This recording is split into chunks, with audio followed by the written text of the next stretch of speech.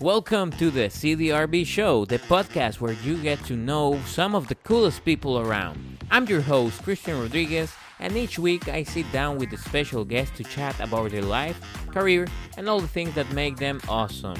We cover some serious topics that matter, but don't worry, we keep it real and laid back. You never know what kind of insights and surprises you'll get, but one thing's for sure, we're always having a good time.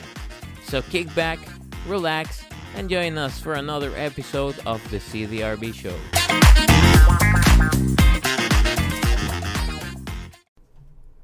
Hello everyone and welcome to a new episode of the CDRB Show, the podcast where we talk with several people about their lives and careers. Today I have the honor of talking with Larry Graham, Director of Public Safety. How are you? I'm great, thank you. Thanks for having being me here. Well, thanks for having me on. Yeah. We're going to talk about several topics about your job, but we also want to know about the person here in this podcast. So first, I want to talk with you about your background. So can you please tell us where you were born? I was born in Sioux City, Iowa. It's not super small. I mean, I used to think it was a small town, but now I live in Scranton, and that's a town of like 222. So, yeah. Nope. So I grew up in Iowa, and then after I graduated high school, I ended up joining the Navy, and so then I got a chance to go all around. I literally went around the world 1.5 times. Wow. Yeah, it was good for me. How was your life when you were a child? How were you raised by your parents? Ooh, there's good and bad, like everybody has. I mean, you always wish you had that perfect life, but I think it was just a typical small town America kind of deal. Yeah, it's kind of hard to describe. Yeah. Yeah. Will you say that you had any struggle that made you have a different kind of character maybe, or something that made you push yourself into life? Yeah, I think I struggled quite a bit actually when I was younger. I'm a recovering alcoholic. And so when I was in high school, I got in some trouble with some drinking. I graduated from high school early because it was kind of weird because I was in all these accelerated classes. Like somebody decided I was smart at some point, but then I graduated high school with a 2.0. And then on top of that, it was so I graduated high school early to go to college. And my first semester in college I had a .03 GPA. And that was horrible. But I did get the Pledge of the Year for the TEAC program because I drank so much. But then when I got in the Navy, I quit drinking after a while, after I got in a little more trouble again. Yeah. But that kind of pushed me. I always kind of pushed myself. I wanted to be, I think if you look back and I'm being honest with myself, there's a lot of insecurity. I was insecure about who I was, what I wanted to be, and I think part of that pushed me to do better, but then it also kind of forced me to figure out what I want to do in life. Mm-hmm. I think some people want to be happy, and then I heard somebody talk the other day, said, what's important in life is have a meaningful life. So I wanted to help people. I wanted to make a difference. I wanted to make a change. But I knew for me to do that and accomplish the things I wanted to do, I had to take care of some of the things and the issues that were holding me back, and part of that was my drinking. And that was a huge change that kind of, pushed me throughout my life. How will you say that drinking problem started? I think from the very first time I drank different than everybody else. It was to be something different, to be different than who I was. Mm-hmm. And I think that goes back to that insecurity. But, I started off drinking from the very first time. Wasn't just have a couple. Mm-hmm. It was, like the typical alcoholic story. If I have one, I want two. 2 feels pretty good, I'll have 3. Well, 3's pretty good, I might as well have 4. And then I just never could hit that stop button. And when I realized that was holding me back and that was a problem, then it allowed me to start growing as a person. Because you get stunted after a while because all the problems and stress that are coming at you when you drink it away, you're never dealing with it. What are the issues you might be having with your family or you might be having at work? You don't deal with it, you just drink it away. Yeah. When will you say that was the moment that you really realized that you had that issue and wanted to make a change about it? I think it happened a couple times. The first time was I was in the Navy, and when I was in the Navy, I went to rehab in the Navy, that's pretty hard to do because Navy, Marine Corps, everybody's drinking, right? That's kind of And I got sober there, but then I went 9 years, but I did 9 years basically where I wasn't really working a program, where I wasn't going to meetings, I wasn't taking care of myself and working the steps. And then when I was a police officer back in Portland, I had started drinking again after I got hired. And it's a long story, but the problems that I had before, I just thought, well, I was young, it was stupid, I didn't really have a problem. And then I started drinking again and I had a problem. And for me, I was going into the schools, I was dealing with kids, I was arresting people for driving drunk, I was arresting and dealing with people that were having issues. But I didn't want to be that person that came and talked to the kids and told them to make good life decisions, and then I wasn't making myself. I didn't want to end up on the paper and let them down.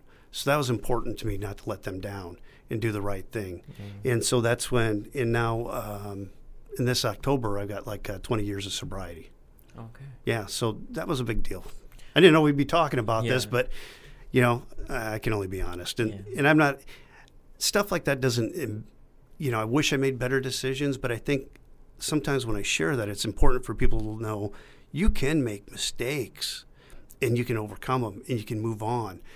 Just because you make one mistake, that doesn't define you. Yeah. You're a person, you can change and you can keep on, moving. I'll talk to my kids, I teach criminal justice up here is one of the things I do. I'll be honest with them about what's happened in the past because it lets them know, hey, not everybody, I wish I could be that little Boy Scout that never did all those other things. But in a way, I think some of the mistakes I made in my past actually helped me become a better cop because I think it gave me better compassion and understanding, just because somebody made one bad mistake doesn't define them. I know I've said that twice, but it's like there's a person underneath there. There's the feelings and everything else. Yeah, in the end, nobody is perfect and will commit mistakes. And I really appreciate about your honesty and openness to talk about these different topics. Can you tell us a little bit if you had any kind of support during those stages, during those type of issues that you've been through in that time? I think the biggest support for me was when I got hired as a police officer, and this was back in 91. I first got hired as a corrections deputy. I worked in the jail for 5 years. Mm-hmm. And then I got my degree. Then I was able to get hired in Portland Police. And when we first got hired, they told everybody, hey, if you have problems, a lot of things that gets cops jammed up is alcohol and things like that. Don't be afraid to reach out for help. If you have depression, don't be afraid to reach out for help. One of the things I found out very quickly, they tell you that when you get hired, but when you get out to the street, you got old sergeants and stuff like that they're not giving the same message, And I had a coach that was a really good support for me. And they helped me get into counseling and then help me walk through that. But I decided when I wanted to go up through the ranks and I wanted to be a leader, it's like I wasn't going to hide that stuff. I was going to own it. But then hopefully that would let other people that were around me and that worked for me that maybe they'd do the same thing. And so that was part of the things that kind of helped out. And then I ended up working with being on the police alcohol recovery team. And so then we reached out when other officers had problems, they could come, to us and we could help them get to where they needed to and turn their lives around. Can you tell us also a little bit about your family? My family? My dad died in 2001 and my mom died just a couple of years ago during the COVID thing. And so, I love my family a lot, but there's a reason I moved all the way to Portland. It's like I needed to get out on my own, and I wanted to make my own life. And so. And we also want to know more about the person itself. So I am interested in knowing what type of hobbies do you have? What do you do in your spare time? Right now, my spare time is I play video games. That's my spare time stuff. I played a little bit of everything. Right now, I'm playing Path of Exiles. It's kind of like Diablo, but like on steroids. It's super deep, and there's all these formulas and stuff. But I spend a lot of my time taking care of my wife and my daughter, and then I start my doctorate program in May. So I don't know if I'm going to have much spare time anymore. In what will be your doctoral? My doctorate's going to be in criminal justice with an emphasis on education. So it's like perfect for what I'm doing up here. Yeah, that's great. So maybe in the future we'll have another conversation here, and it will be Dr. Larry Graham. That'd be kind of cool. Thinking about that sounds kind of cool. Yeah. You asked me about my family. I was thinking of my mom and dad and stuff, but my family, I'm married. My wife, Kara Graham, and I have a daughter. And my daughter's 14. She goes to Scranton. She's doing wonderful. Like me, where I struggled through, she's getting straight A's, and she's playing sports and doing wonderful. And I got lucky, and my wife's a fire breather. She used to be a district attorney. That's how we met.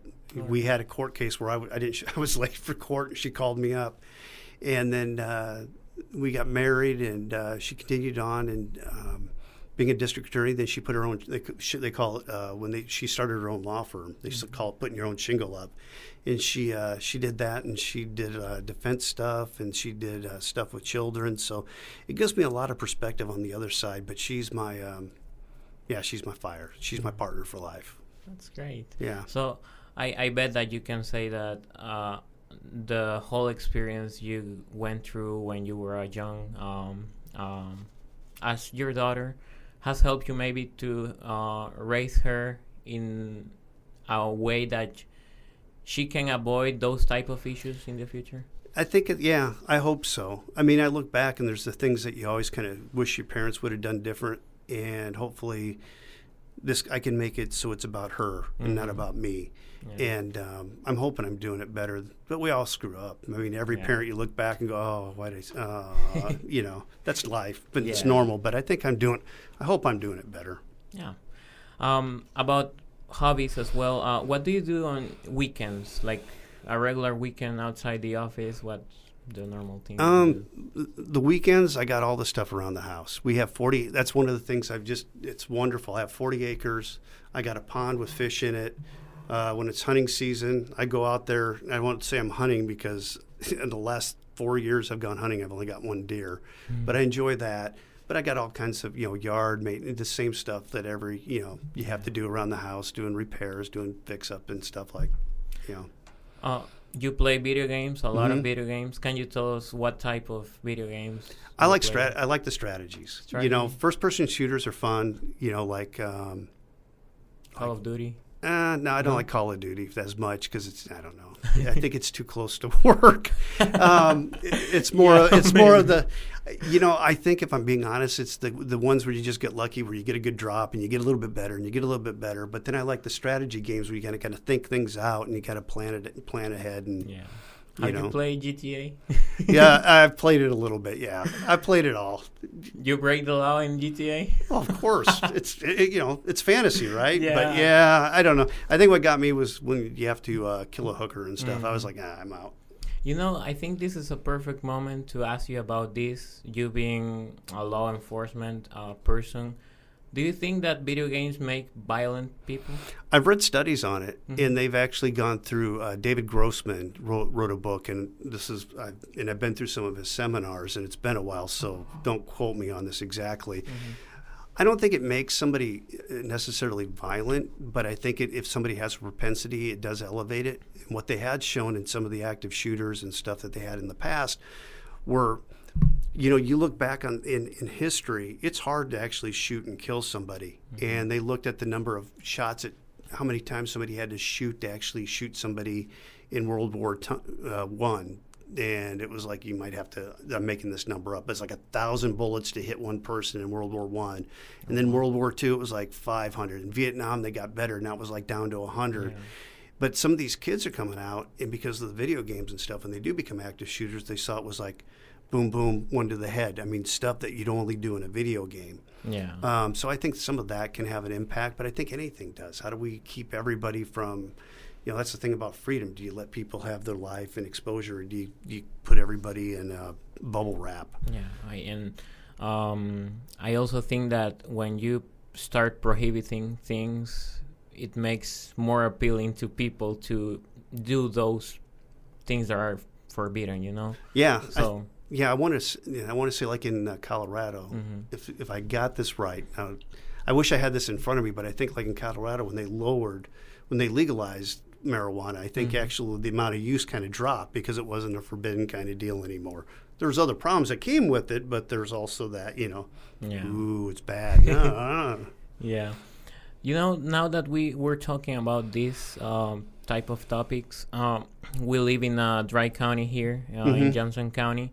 Do you think that's the best thing for campus, for the not only for campus but for the whole county, because we're college students? What I'd say about that is it's not my decision. That's the people that live here's decision and what they want to do. I mean, I don't think it keeps anybody from drinking. It doesn't curtail it at all. I mean, everybody still has access to alcohol. You just drive over the bridge, you drive down here. You know, it's kind of even like the laws. And, you know, if you ask people would talk to my criminal justice classes, you know, all the kids, how many drank before they're under 18, before they were 21? Well, all of them did. So is that really helping? You know, I know when I grew up, they changed the laws where it was 18 as a drinking age, and they moved it to 19. And part of that was to keep the alcohol out of the high school kids. Yeah. But it still happens.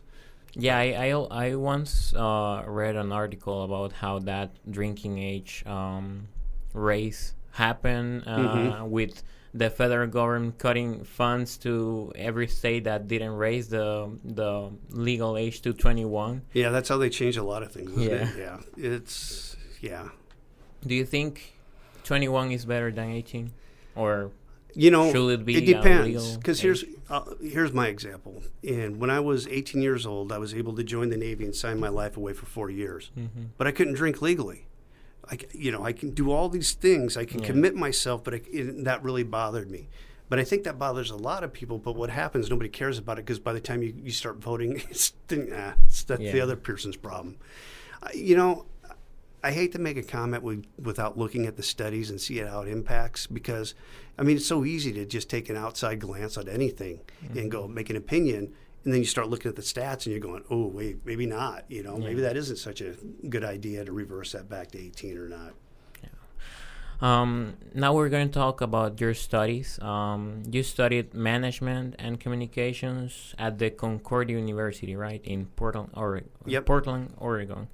And a master's in criminal justice at the American Military University in Charleston, West Virginia. So my question is, how did you decide to study criminal justice after graduating? Well, I think it was my career at the time. I was a lieutenant working in the Portland Police Bureau, and so it was getting that master's degree was kind of like a good another corner stepping stone. When you got done, if you wanted to be a chief of police somewhere, they say you had to have 3 stools. One is you had to have management experience in a large organization. You had to attend the FBI National Leadership Academy, and then you had to have that master's degree. If you have those 3 things, you're set up to go in to be a chief somewhere else. So part of it was for career building. I originally thought I wanted to do history, but they said I had to speak another language. I took French in high school for 2 years, and I got D minuses. Oh. My poor people. I can't roll my R's. I have a hard time with Spanish. I've tried taking a little piecemeal and stuff, but But the criminal justice I've really enjoyed, and it's worked out well because it's given me a chance to teach up here, which I never thought I'd have that opportunity to do. And I love it, and it's a passion. And I'm not a cop anymore, but it's nice now that even though I've done the things in the past, I can help all those that are going to be going into it, maybe pass the baton, help them not make the same mistakes I did. So did you have like a clear path since the beginning of what things you wanted to do in life? And oh, okay. So here's what I wanted to do. I wanted to be, I think what came out was officer and a gentleman came out with, so I wanted to be a Navy fighter pilot. Well, obviously with my 2.0 GPA, you're not getting in Annapolis with that. So when I talked to the recruiter, this is what they told me, and it's kind of funny if I think about it now. They said, listen, you tested really well on your ASVAB, your military interest exam, so we're going to let you go into the Navy nuclear program. You get done with that, that'll be real successful. Then you can apply for the Annapolis, and once you go to Annapolis, then you can apply to be a pilot. That would never happen in a million years, which is probably a good thing because I think the Army wanted me to fly Apache helicopters, but I probably would have killed somebody, So that was my original goal. I wanted to be a fighter pilot. And but when that didn't work out, when I was in the Navy, we had an instructor come on board when we were over in the Persian Gulf, and he actually was an old Los Angeles police detective, had worked on like the Charlie Manson murders and all this other stuff, and he taught an intro to criminal justice class. And I was like, that's I think when that got put in the back of my head. And then when I went back out of the Navy, I was working on being a computer operator and a computer programmer, and that kind of faded away. And so when I got hired as a corrections deputy and I could go out there and then finally work at Portland where I could actually go out and make a difference, I think what happened was I decided I didn't want to make a million things. I didn't want to sell a million things. I didn't necessarily want to be a millionaire. I wanted to be comfortable, but I wanted to make a difference. That's where I felt that, I think God was leading me. And that's where I felt my soul. You also mentioned that that you went to the FBI National Leadership Academy in Quantico, Virginia, in 2015, right? Right. Could you explain us more about that experience and what was your purpose of doing it? That's kind of an honor to get to go. Less than 1% of all law enforcement ever get to go there. It's you got to be vetted. You got to pass a separate background, and that's your chance to hang around, and you go to that academy and you take a bunch of college courses and you're hanging out with other leaders throughout the country. And you get to see things and get to experience a lot of different stuff that a lot of people don't get to do. And it was actually a huge honor, and I'm really humbled that I got a chance to do that. It also kind of, once you've completed that, it opens some doors for you, at least in career-wise in the law enforcement community. Talking about your work outside Ozarks, you mentioned already that you were part of the U.S. Navy Reserves as a petty officer. Yeah, when I got out of I did 4 years active duty, and then I stayed in the reserves for a couple of years. And what does being a petty officer mean? Petty officer is kind of like you're an enlisted rank, so I was like an E5. You're kind of like a middle management supervisor, kind of coming up, kind of deal. Moving forward a little bit more, and when you were a corrections deputy, you mentioned that you were working in a jail. How was your experience in that job? I liked it. It was interesting. Part of the things that really I learned doing that was I learned how to talk to people from all over the place. People that were angry, people that were drunk, people that were sad. And you start, you learn how to navigate, and you learn how to use your communication skills to de-escalate things. I saw other people escalate things up. I learned a valuable lesson: never tell a large group of people to shut up. That was a bad mistake. That turned into a big riot kind of deal. But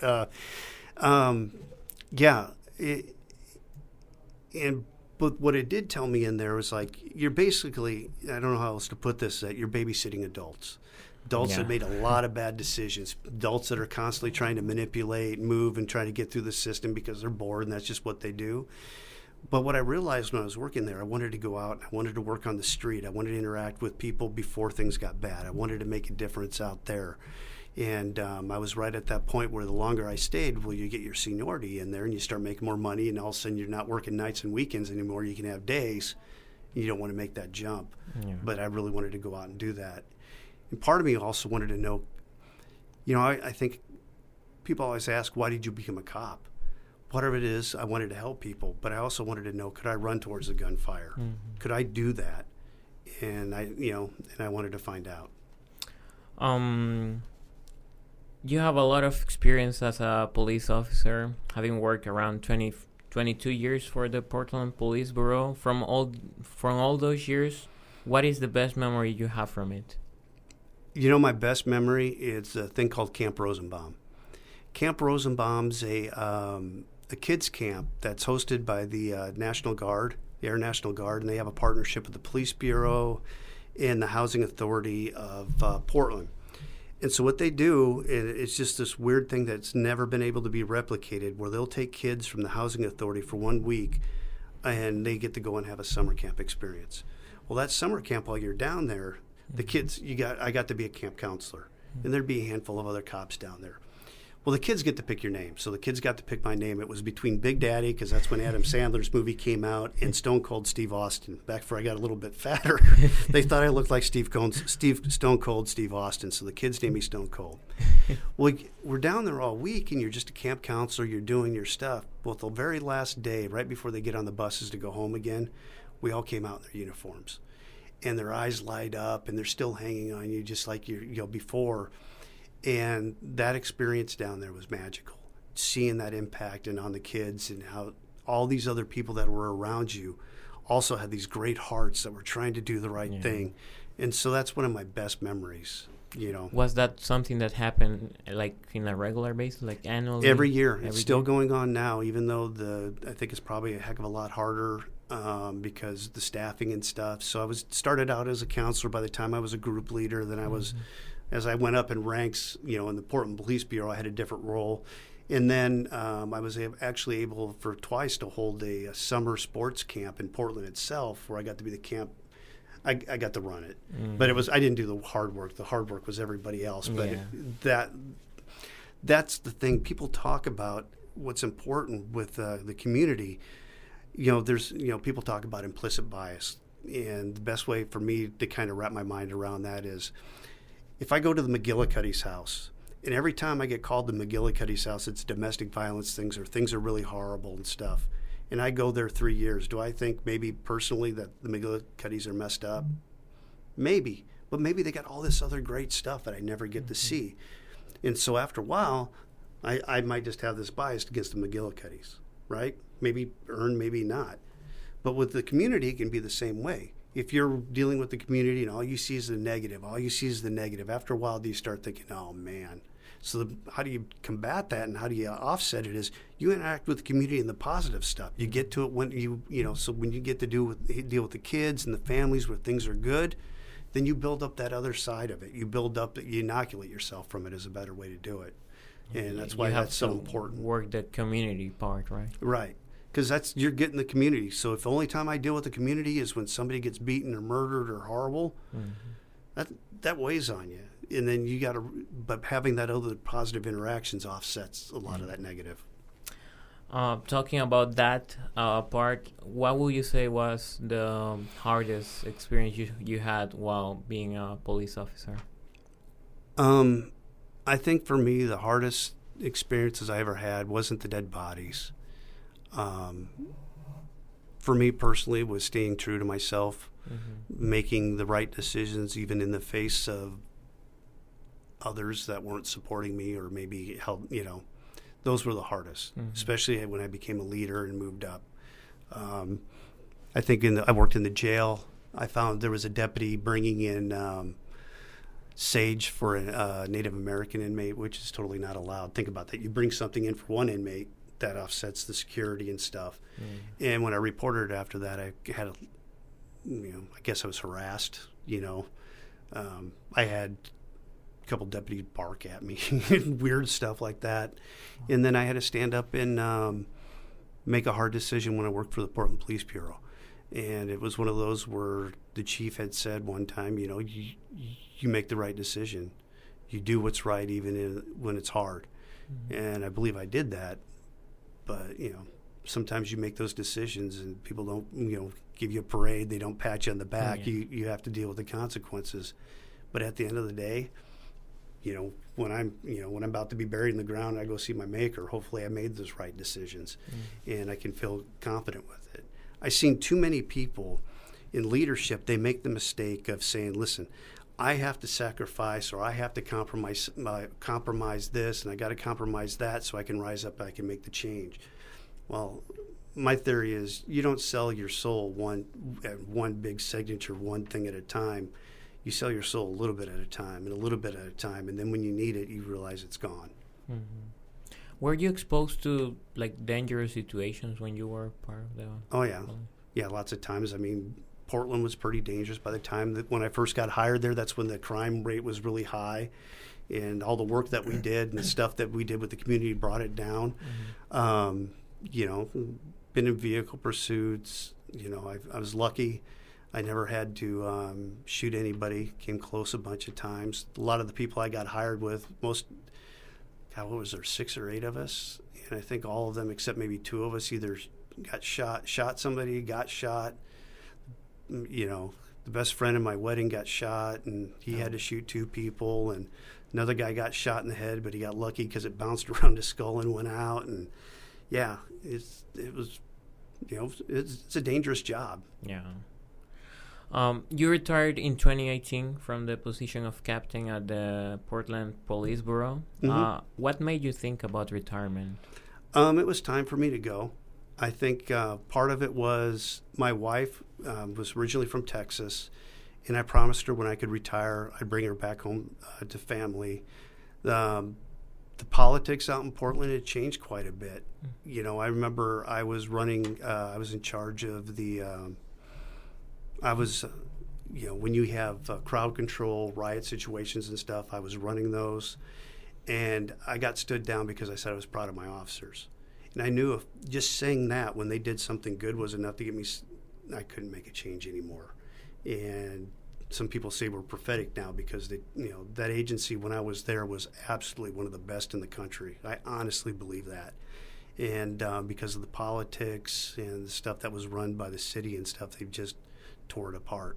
And it breaks my heart. Yeah. What does retirement mean in terms, like, for a police officer, and what things are you able to do and what things are you not able to do anymore after being retired from the police officer? Well, I mean, when you're an officer, right? When you're a police officer, people look at you, and you're actually, whether you like it or not, you're held to a higher standard of the law. Mm-hmm. If I'm a cop working for Portland, if I use marijuana, I'm undermining myself and everybody else. If I do anything illegal, if I use my badge to get out of a ticket, that's going to look horrible. So there's a high level of expectations when somebody is working. Now I'm not a cop anymore. Who cares what? I mean, people care. I mean, obviously, you know, my boss cares and stuff, but it's not that same level of scrutiny, nor should it be. You know, I think there's a lot of good cops, but I think the scrutiny is also fair because there's so much power that's held in an officer. I mean, think about that. If you're on the street when I was a cop, I could arrest you for probable cause with just 51%. So if I decide, if I'm not a person of good moral character and anything else, could I go and pick and abuse my power and abuse people? Yeah, definitely. So that's why you want to hold everything in check. Will you say that it will probably be easy for a bad police officer to try to ruin someone's life by, like, making false testimonies of you found something on their car or something like that? Absolutely. That's why it's so important to pick good quality people, hold them accountable. Yeah, it's very possible. And I think that has happened already. I watch a YouTube channel about police pursuits and all that, and about bad police officer as well. It's called, I think, Blue Cam Code. Something like that. Yeah. I've probably seen some of those too. Yeah, I really like those videos. I worked in internal affairs, and so I saw some of that, and I saw people make bad decisions, and I saw people abuse their power and then get held accountable. Yeah. That's, you know, and that's how it's supposed to work. You're supposed to, you know, identify those things, you know, and then hold people accountable when they start making those mistakes. Yeah. So after you retired, you came here at Ozarks as the Director of Public Safety. So what I want to know is, how did you decide to come here to Ozarks? I think God brought us here. Yeah, absolutely. My wife got a job. I don't know, we argue about who got hired first, me or her. Mm-hmm. She got a job working over with Advancement, you know. Advancement? I think where Lori McBee is. Anyhow, she got a job over there. I got here, and the reason we came in this area because basically her sister is an alumni here. And so when she went to college, her folks who were in Texas, and I thought that's where we're going to end up. Well, it's a long story, but her father lost a job. When she was going to school here, they bought her a house that they were going to use as a vacation property. Well, then they decided to move here, and we started looking in this area.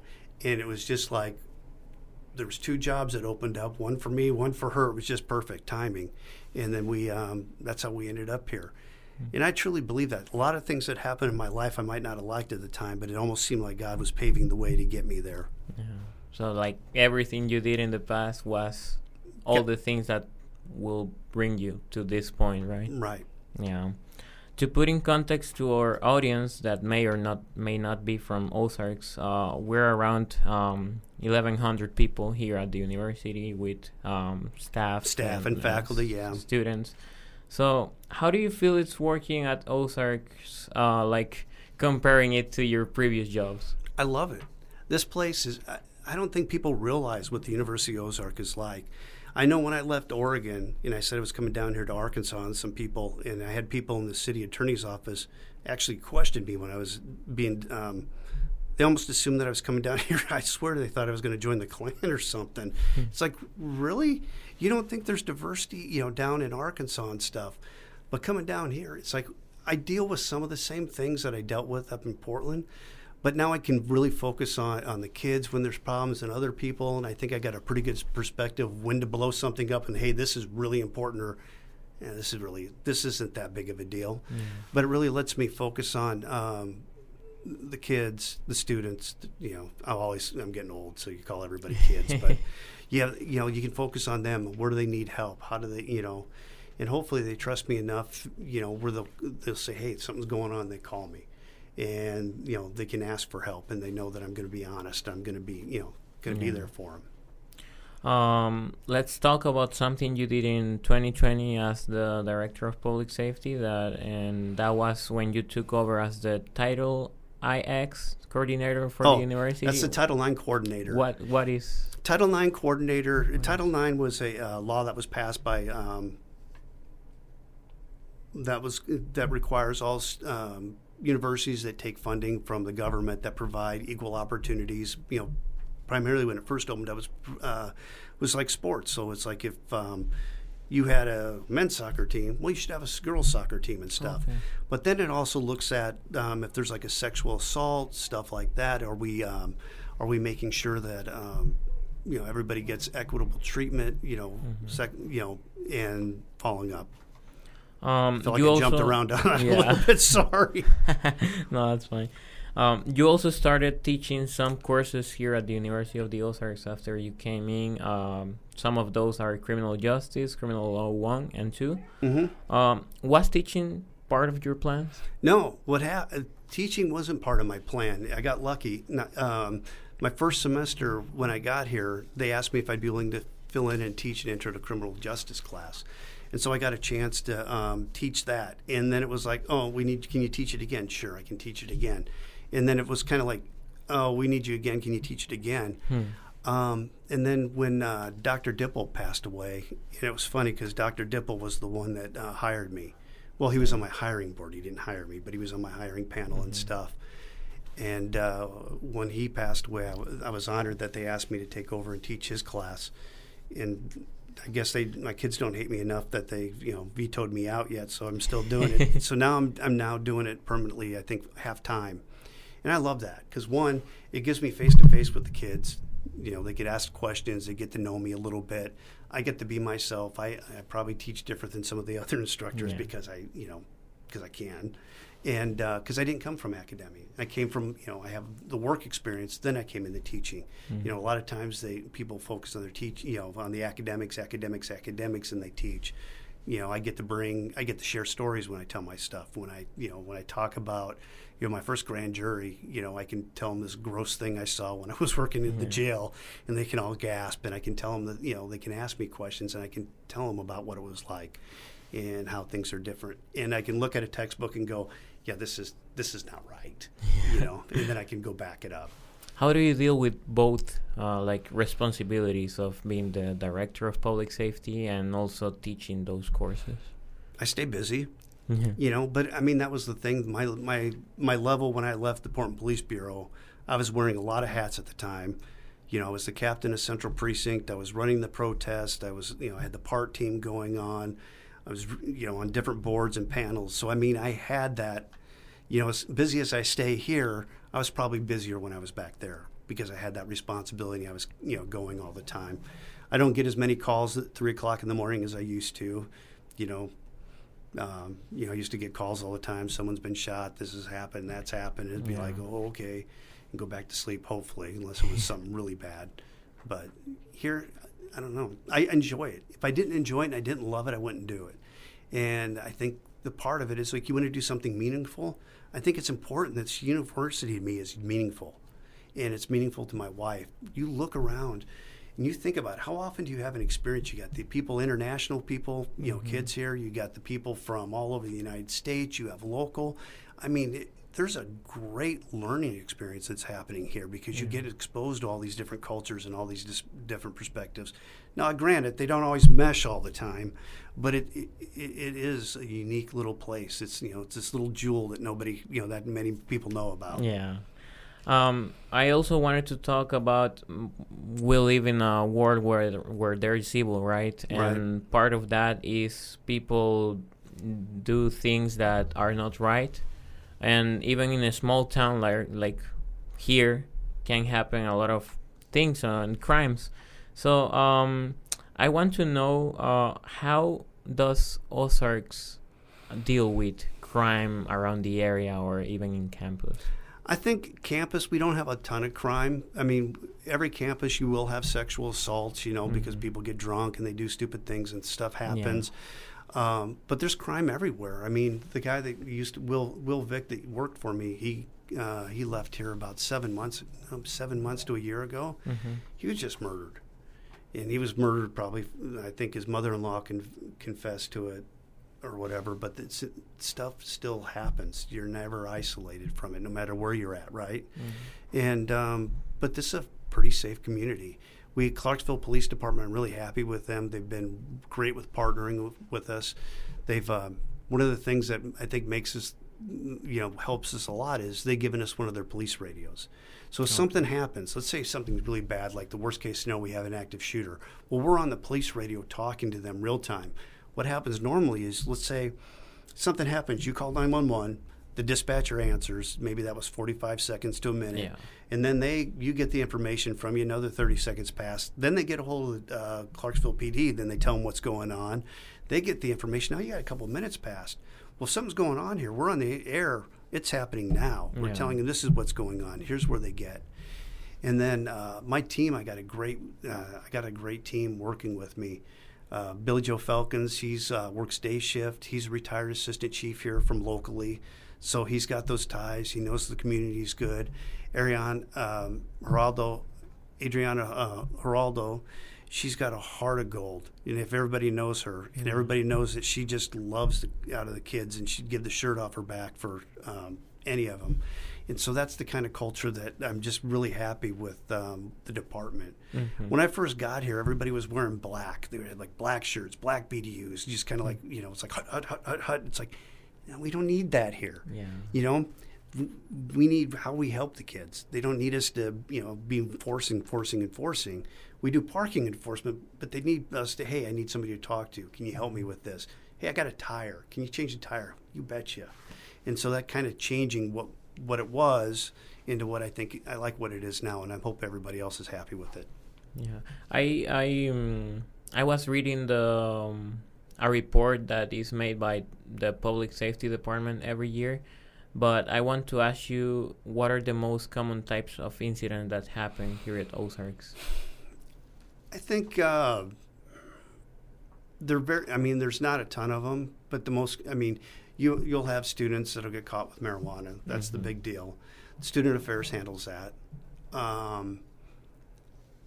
You have the alcohol violations are another big one. What do you think? What? Well, you're a student here. What do you think's the big deal? Alcohol. What are you scared of? The alcohol, right? Alcohol. Yeah, and unfortunately, you'll always have the sexual assaults, and it's all kinds of different levels, right? There's just groping, and there's the more stuff like forcible rapes, and so the Title IX and stuff, we deal with that when it happens. Yeah. I also wanted to talking about more serious crimes at the university. I read the 2022 Annual Security and Fire Safety Report. Right. That can be found online. And on page 34, there is an annual campus security report that details every crime that happens here at the university.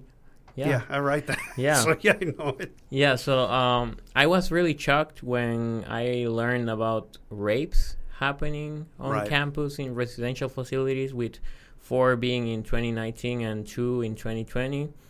And there was also a rape that happened in a non-campus place in 2020 as well.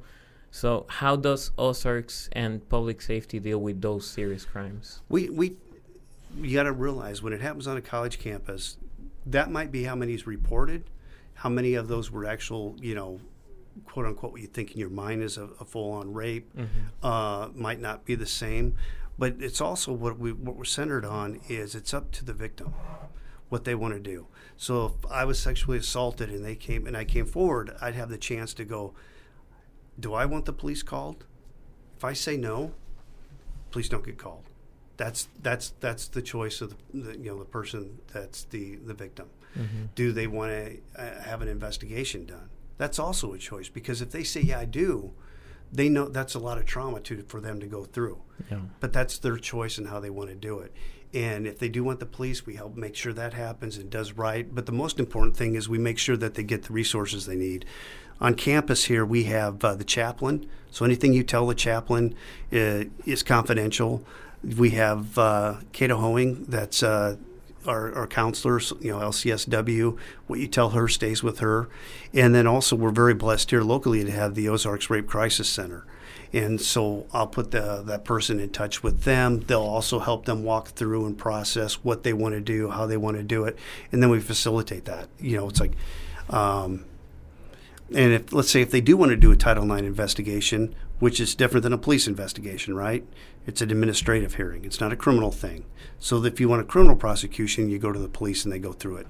If you want just a Title IX investigation done on it, and then it's almost like it's an administrative hearing where the burden of proof is 51%, and then we'll do the investigation, the suspect, they call it the respondent, and the complainant get to review the investigation. Then they get a chance to have advocates that get to question each of the people, and then it goes in front of a certified decision maker that that would go and make the ruling on it.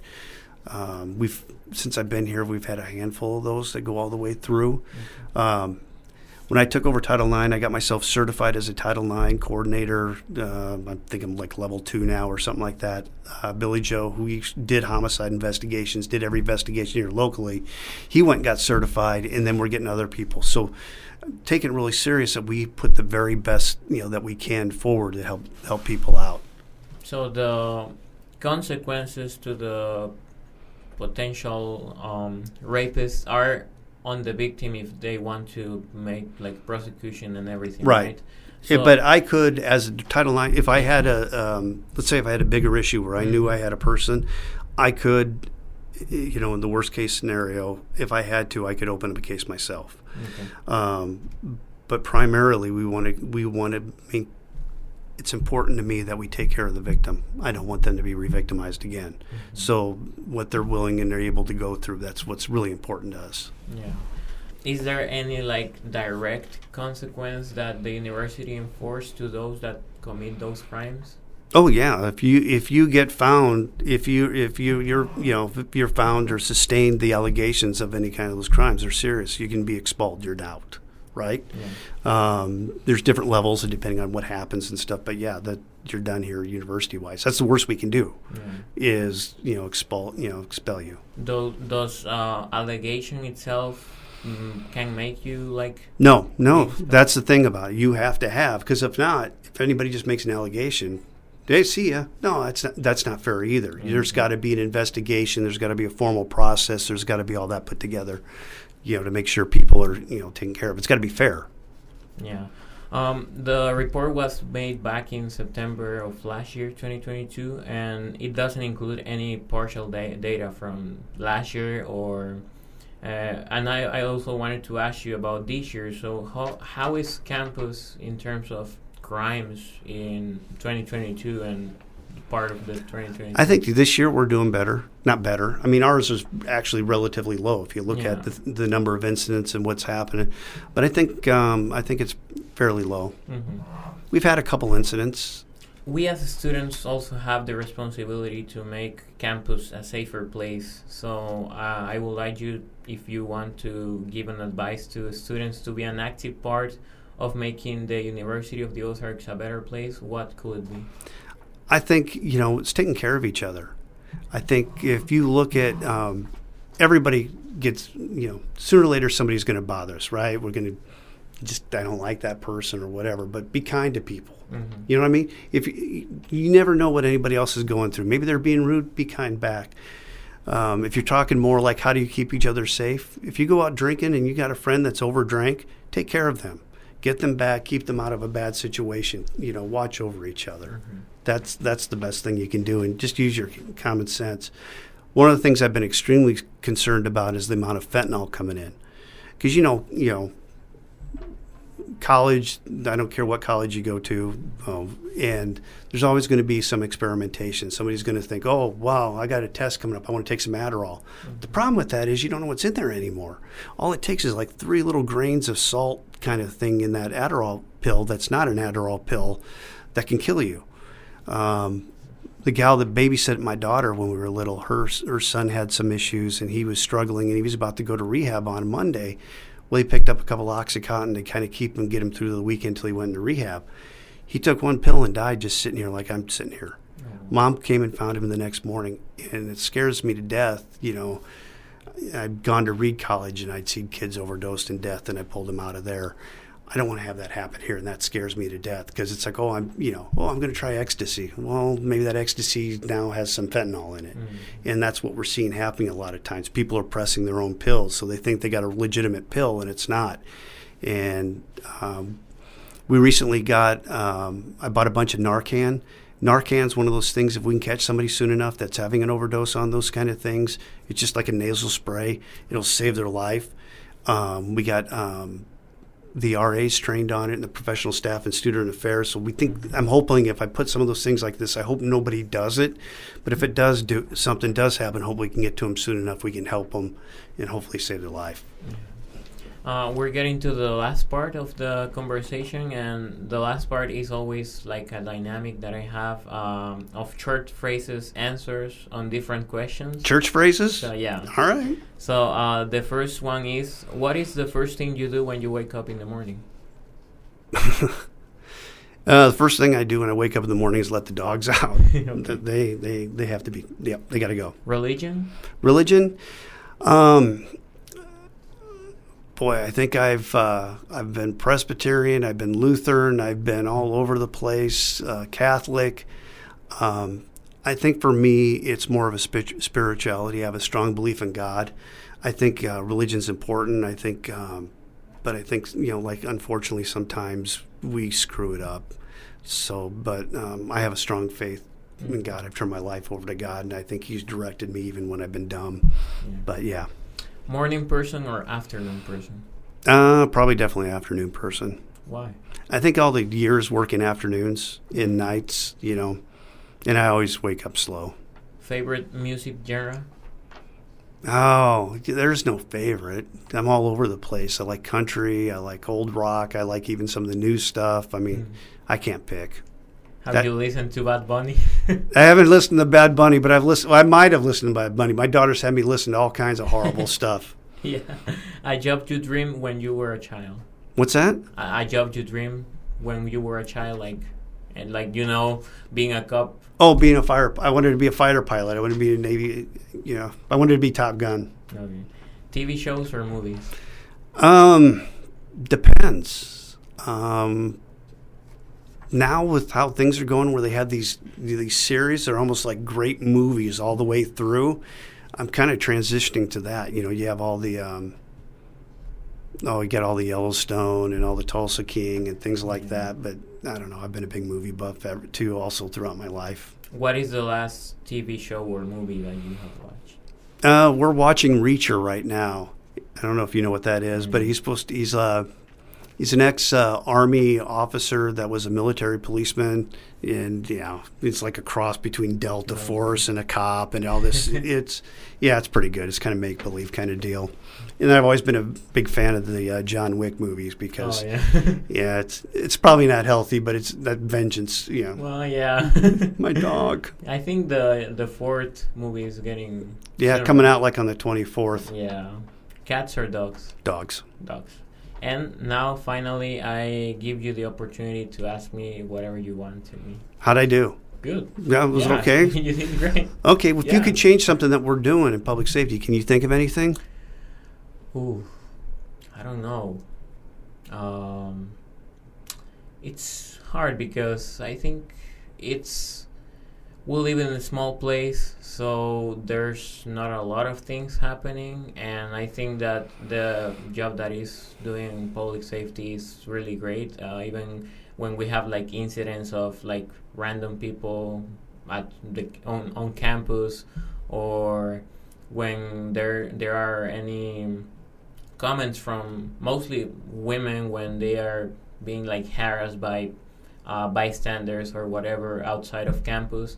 I think public safety has done good work on that because they have even sent emails showing the pictures of the people sometimes, or being an active part of the community that is Ozarks by explaining several things, like for example all the things that you have sent about the drugs, for example, in emails, and trying to educate us on those topics that I think it probably comes hand to hand with public safety, but it's not really your job doing that, and you do it as well. So let me ask you this. This is for my boss. Mm-hmm. So, like some of the emails I put out there, when it's just parking stuff, I'll put like funny stuff in there. Yeah. And she drives her nuts. She thinks it's unprofessional, but I'm trying to explain to her, going, listen, they read it, though. They'll be looking for a stupid possum reference or something. And it's like, otherwise they just, delete. Yeah, yay or nay on the funnies. Yes. I mean, somebody gets murdered, I'm not going to go, I'm not going to make a joke about that. I had, Monty Python. They got that song from Life of Brian. It's like, always look on the bright side of life. Yeah. Doo-doo, doo-doo, doo-doo. I had that for a ringtone, and I was at a scene where somebody overdosed, and I'm standing there, and my ringtone went off. And I'm like, oh my God. No. Yeah, it was bad. It was bad. I'm all for it. But it was funny bad. Yeah. Yeah. I'm all for the funny emails. I think that's great. I read all the emails regardless of you might be the only one on this campus. You can't get people to read an email, especially students, to save their life. Yeah. I don't know how to tell them this, but when they go out in the real world, they're going to make you read email after email after email. Yeah. I'll come in on a Monday morning, it'll be like 1,000. I'll be like, oh, delete. So any final comments you want to make? No, I just appreciate you inviting me here. Thank you very much. Thank you for being here, and thank you everyone that was here today listening to this episode of the CDRB Show. I'm Christian Rodriguez, and you can follow us on Instagram at CDRB Productions for this and all the other productions we have. This was the CDRB Show. We'll see you next time.